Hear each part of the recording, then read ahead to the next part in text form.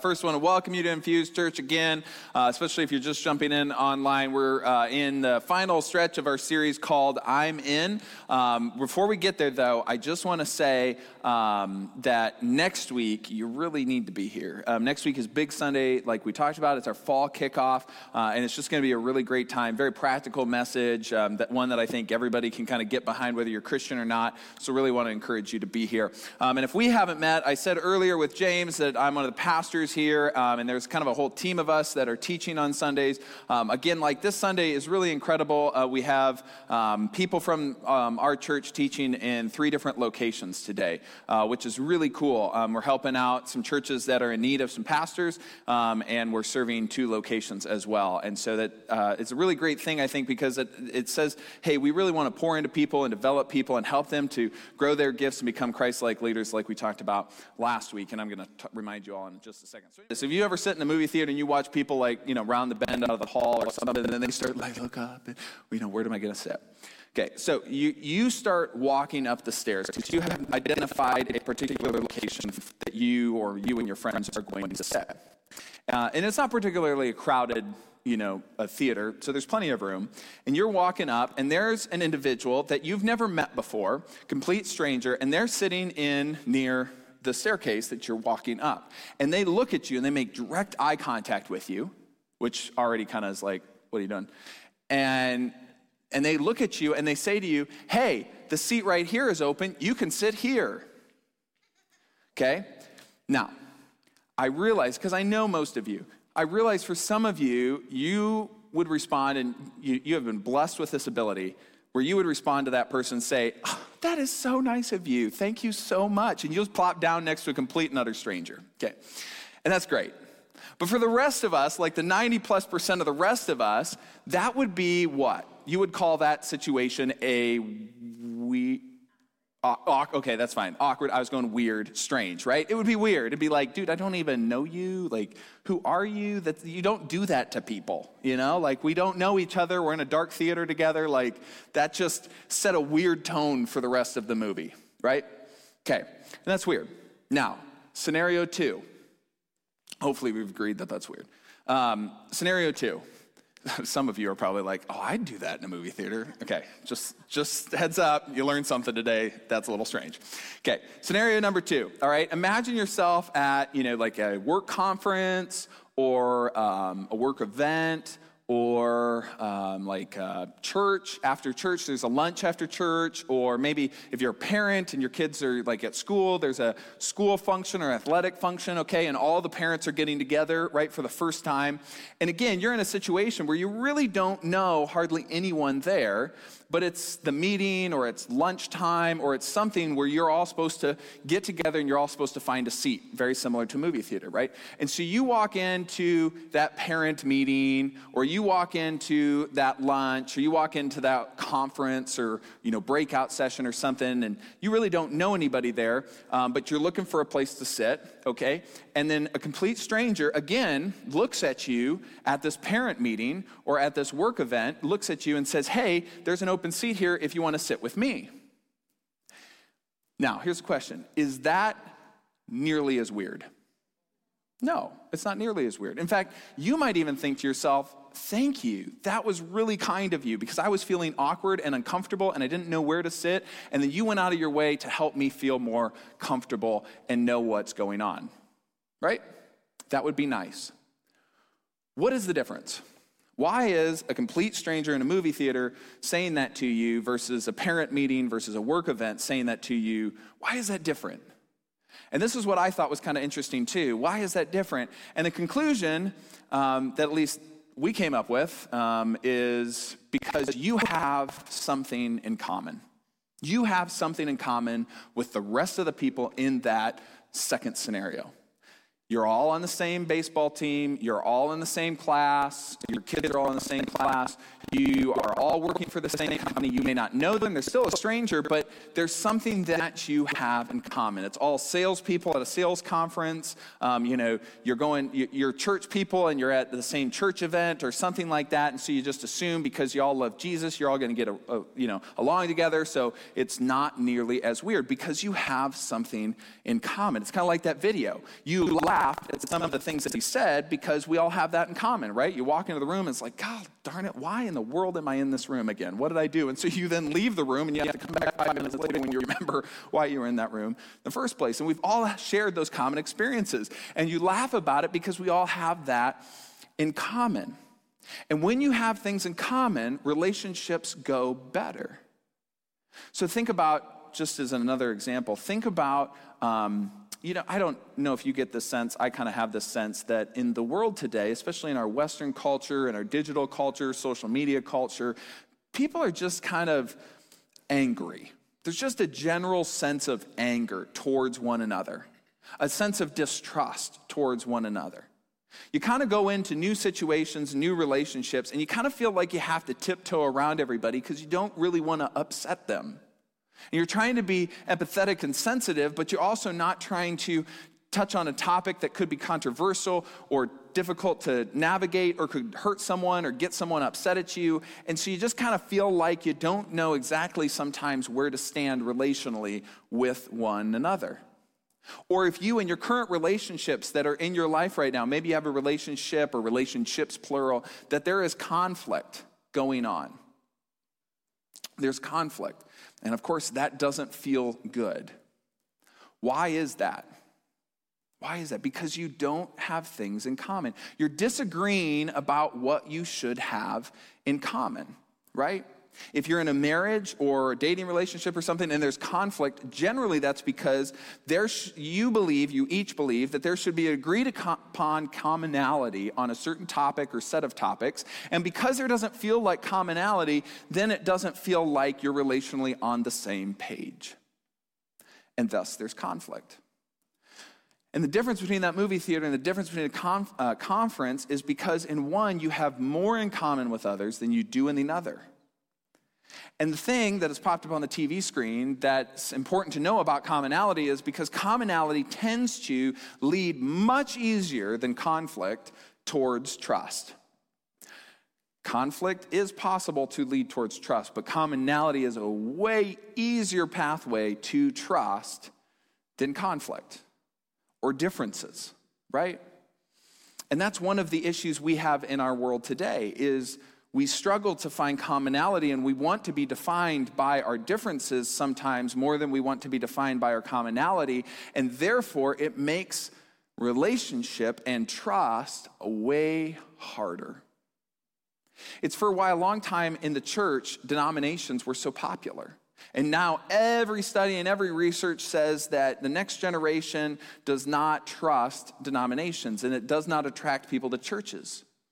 Well, why? Well, because one, I think ultimately trust has been broken, but two, it's because back in 50 to 100 years ago, denominations, whether you're Catholic, Presbyterian, Lutheran, Methodist, whatever it may be, that you had that in common. So if you walked into a church of a similar denomination, you should just be welcomed in, right?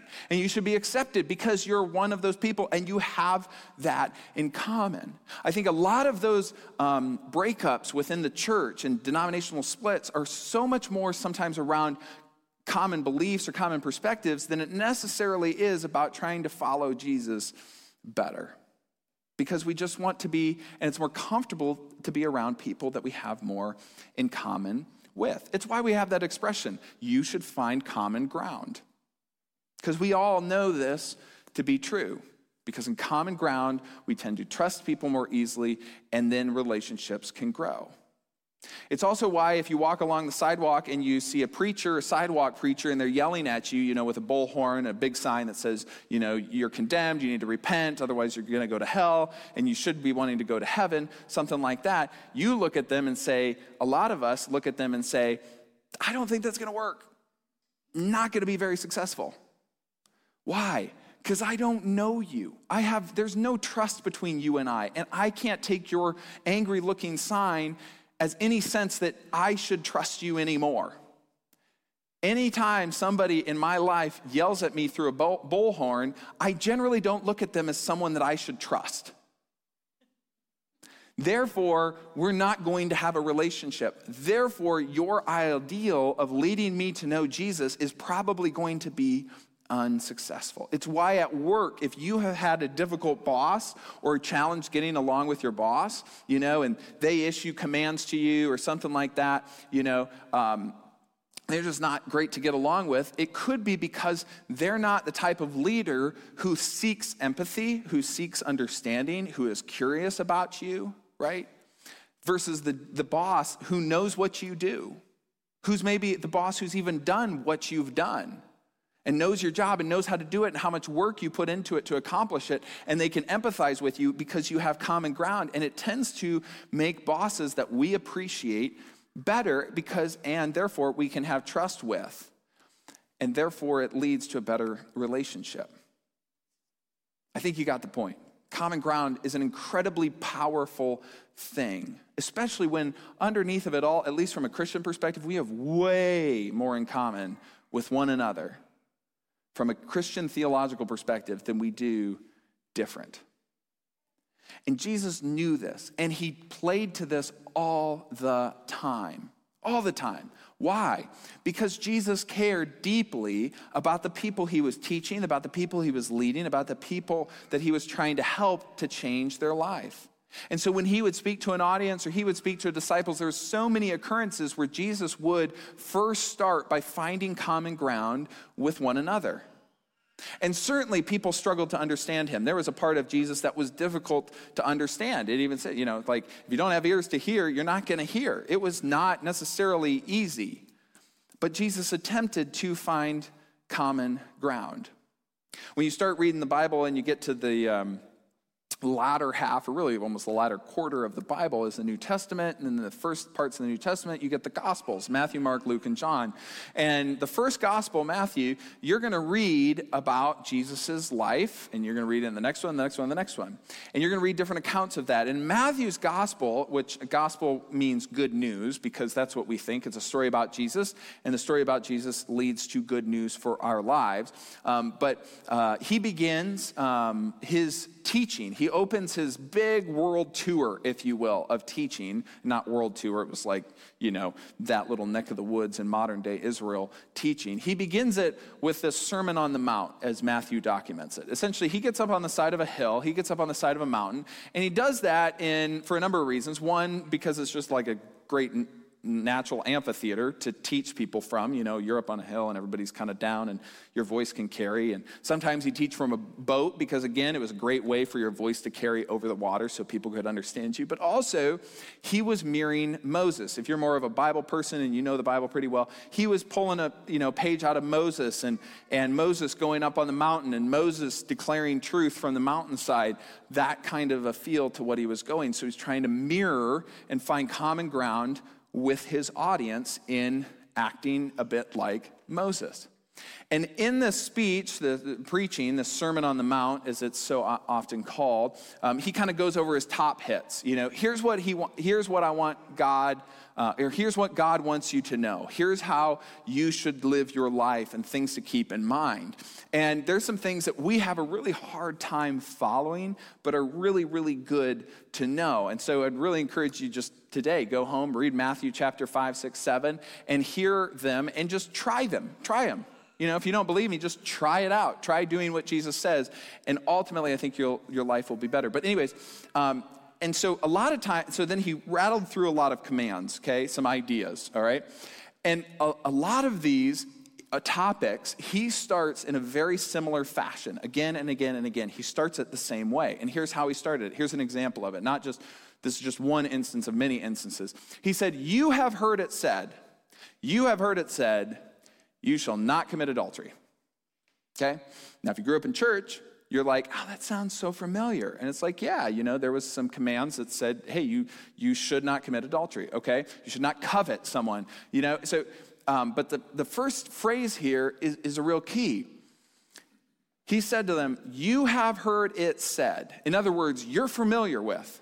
You guys, and when he was talking to the audience, he was talking to primarily Jewish people. He said, hey, you grew up on this, which for some of you did grow up on this. He said, you grew up on this. You're familiar with this, right? Okay. Now we have a common place to start for us to work with. You have made this the bedrock. Like this was something taught in the school. This was something taught in the synagogues. Like this was a bedrock of Jewish tradition.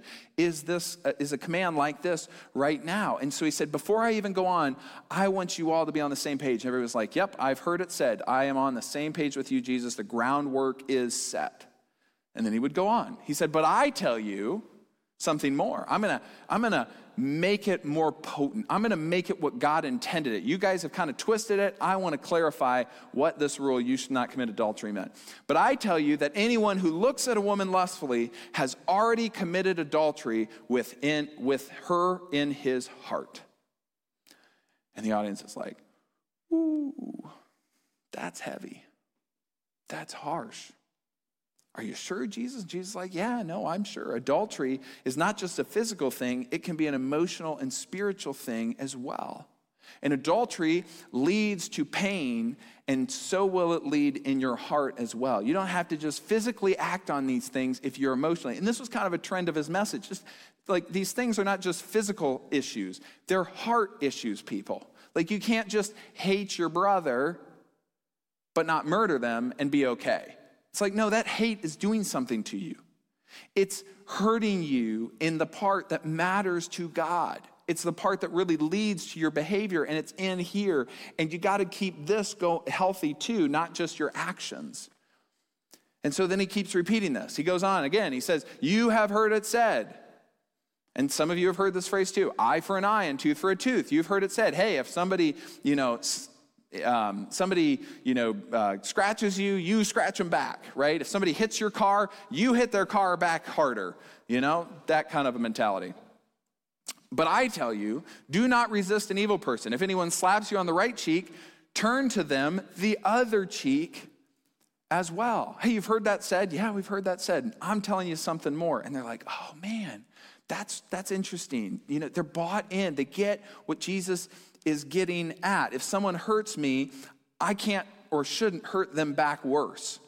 Because if you bully someone that's bullying you, then you're now a bully. That was Jesus' kind of point, right? Jesus says, nowhere is you hitting someone who hits you first going to lead to something good.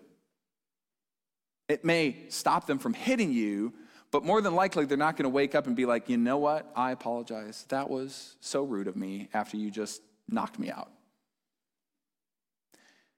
This, though, turning the other cheek will consistently stop the cycle of escalation, which is really difficult to do because we have this part of us inside of us who wants to just win over our neighbor. And this idea of winning is by turning the other cheek and stopping the cycle of escalation. And he goes and does this all the time. In fact, he does this all the time in some of the most well-known parts of Jesus' teaching. Some of the well-known parts that maybe you grew up with in church or you've heard about before that have kind of stuck around and made its way into the fabric of our society and our culture. And these are these stories that we remember and we connect with and we sometimes talk about. Why? Because we have so much in common with them.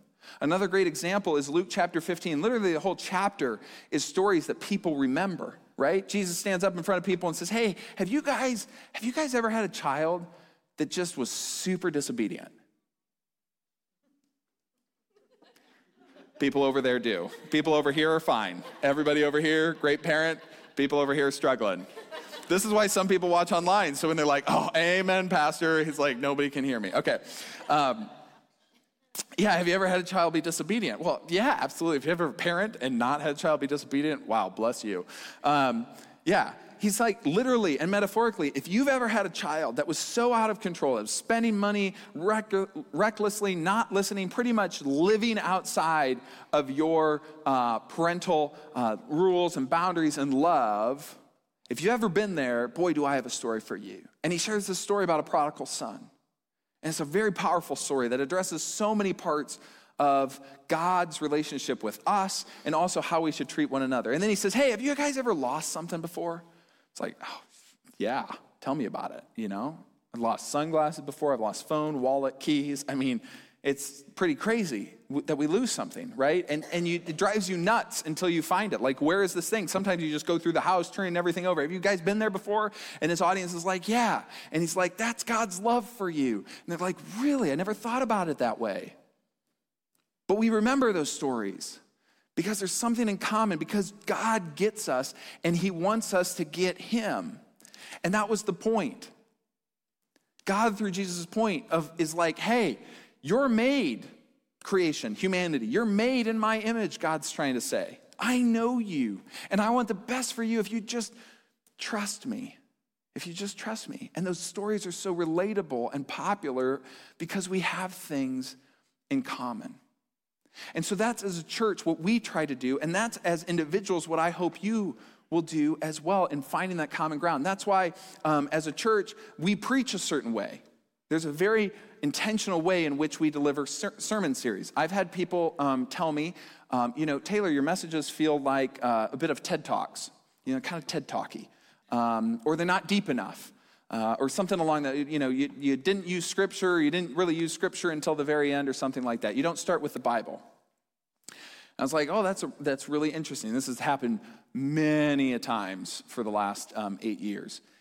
And I think that's a very astute observation, but that is intentional.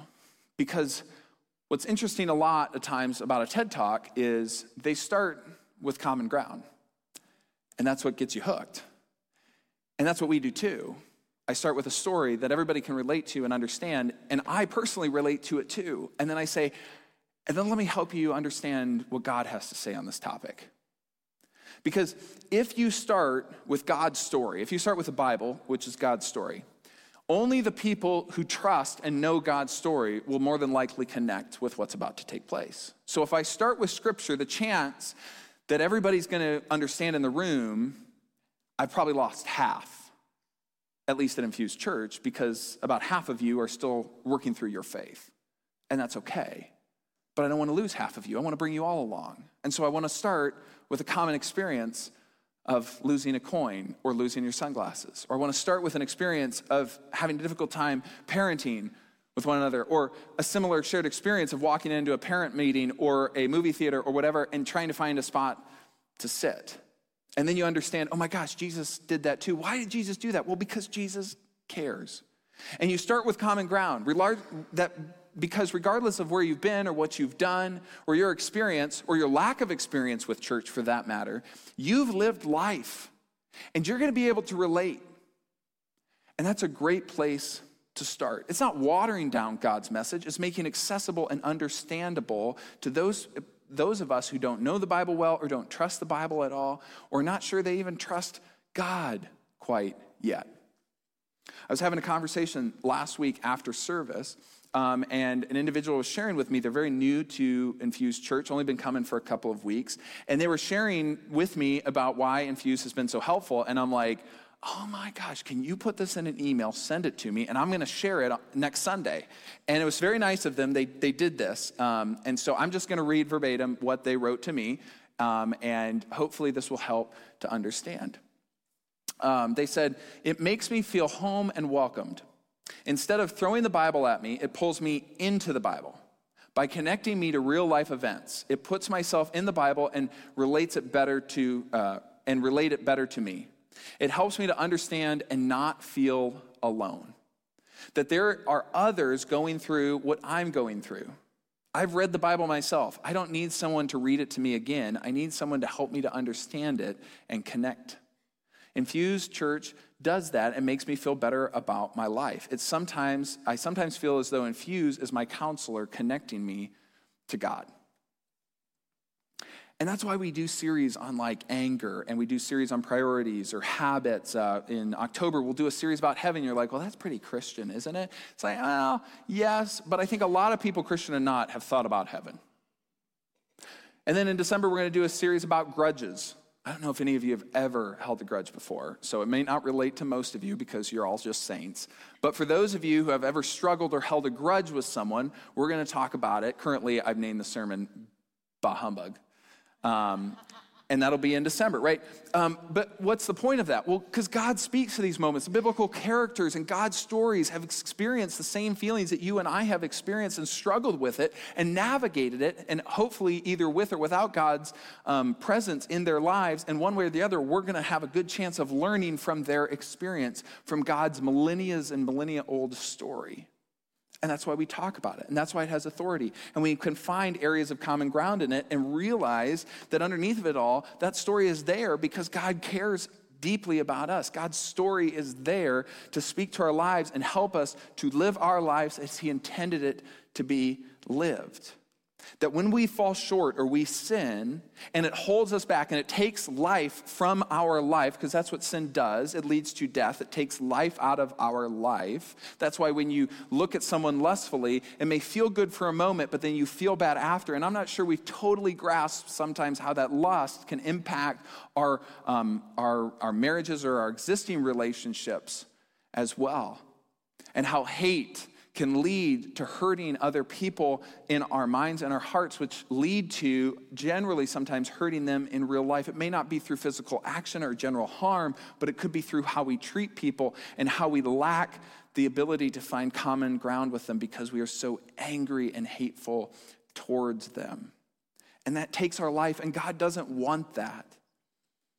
But also how when we live following God's way, our life is better. We have more life as it was meant to be lived. And we are full of purpose and peace and love. And that's not just my responsibility, that's our responsibility. So part of this message's hope is that you would, get to the end and you say, you know what, Taylor, I'm in on building common ground with those people around me. I'm in on loving my neighbor. And you don't just love your neighbor to get something from them. You're not just loving them to invite them to church. That's not really the goal. You're just loving them because that's what Jesus did for you. He loved you maybe before you even knew him. He loved you while you were running away from him. He loved you because he just loves you, period. And then you started maybe finding some common ground with Jesus one day. Maybe it was here at church, maybe it was through other experiences, but you started finding common ground with Jesus and his love and his truth, and you started to realize, wow, he's actually not a God out to get me. He's a God trying to help me and care for me. And a great way to do that, my friends, a great way to start that, to find common ground, is through curiosity. That's one of our values as a church. Curiosity is key. It's a key that just unlocks doors, unlocks relationships with one another. Curiosity is key. Jesus was so good at asking questions and making people think. Even when he knew the answer, he would ask people questions. He asked a ton of questions, tons and tons. He's kind of well known for it, to get people to think, to get people to talk, to get people to process, and allow for a platform in which to find common ground and love them in the midst of it. Because that's the power of curiosity. Curiosity leads to commonality, which leads to trust. And trust is a phenomenal platform to love someone. It's a phenomenal platform to talk to someone about Jesus. Again, not so that you can talk to them about Jesus, but it is a great platform to talk to them about Jesus. But if you don't have commonality, the rest is going to be hard because trust is not necessarily there. Some people will walk in and hear me on Sundays, and they will trust every word I say simply because I have the title pastor. And some people will come in and hear every word I say and absolutely try to disprove or distrust every word I have to say because I have the title of pastor. And that's why I say a lot of Sundays, and some of you are like, I'm so tired of hearing it. Like I had a season where I was an agnostic. I say that. Why? Because I've been there, I've done that, and the chance that you're going to tell me something that's actually going to undermine my faith or catch me off guard, and oh boy, I didn't think of that, because I went through that journey for many, many years of understanding why Jesus is who he said he is. Is he really trustworthy, and is the story really worth following? A simple version of this, to wrap this up, the simplest version of this is just being a great friend. This is a trait of a great friend, a great neighbor, a great person who loves like Jesus. And it's how you get to know how to love Jesus too, because when you start having to love people like Jesus loved people, you start to understand Jesus even better, because people are hard to love. And the more you learn about people, sometimes it's like, boy, the less I want to know about people. But through curiosity and understanding and commonality, you start to understand Jesus' love for his creation and why it was worth dying for.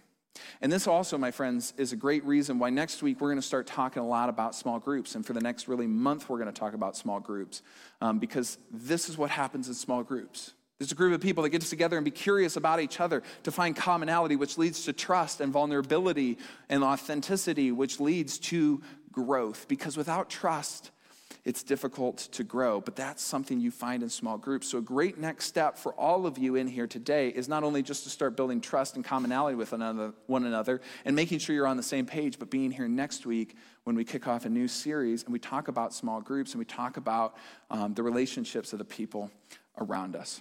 If you would, bow your heads, let's pray together. Heavenly Father, Lord, thank you. Thank you that you didn't stay distant. You came close. You came to earth in the form of a human being to love us and care for us and teach us. And you came not in the form that was big and grand like you had in the past. You didn't come in a cloud or a pillar of fire. You didn't come in a way that maybe we felt a little different from you. You came in a way that was exactly like us. You came in a human body, fully God in a fully human body, to show us what it means to be God and human, to be like you and human. You took the step to build that ultimate common bridge with your creation, us. You left heaven to be with us as us, to suffer like we suffer, to have joy like we have joy, to endure pain as we endure pain, and to smile like we smile, because that's what love does. Lord, help us, wherever we are in our faith walk, to trust you, because you are a God who wants to have commonality with us. You are not distant, you are close. And even when you left this earth, you gave us your Spirit to fill us so we could know your presence, to be comforted by it, to be strengthened by it, to know your peace by it, that you are not gone, you are with us. Lord, help us. If we don't know that, help us to figure it out. And if we have forgotten that, help us to remember. And if we need to take a breath sometimes and invite you into our lives because we've sometimes pushed you out, that we would do that. And we would know your presence in our lives. And Lord, when our hearts are filled and know your presence and have that love in our hearts, that we would share it with one another. Not through a megaphone, but sometimes through a simple hello. How are you? How can I help? Where do you live? Where do you go to school? That we could build relationships with one another and find common ground, because that's what good friends do. Because that's what loving people do. And in that, hopefully, Lord, you would give us an opportunity to talk about you and how you've helped us and loved us. But it starts with knowing that there is trust and common ground between us. Lord, help us find that. Even in the relationships that are strained, help us to find that trust and that commonality. Because you're a God of redemption and repair and restoration in relationships. We see that through your entire story, so help that be true in our lives as well. Lord, we thank you for this truth that you're a God that loves, and help us to know it. In your name I pray, amen.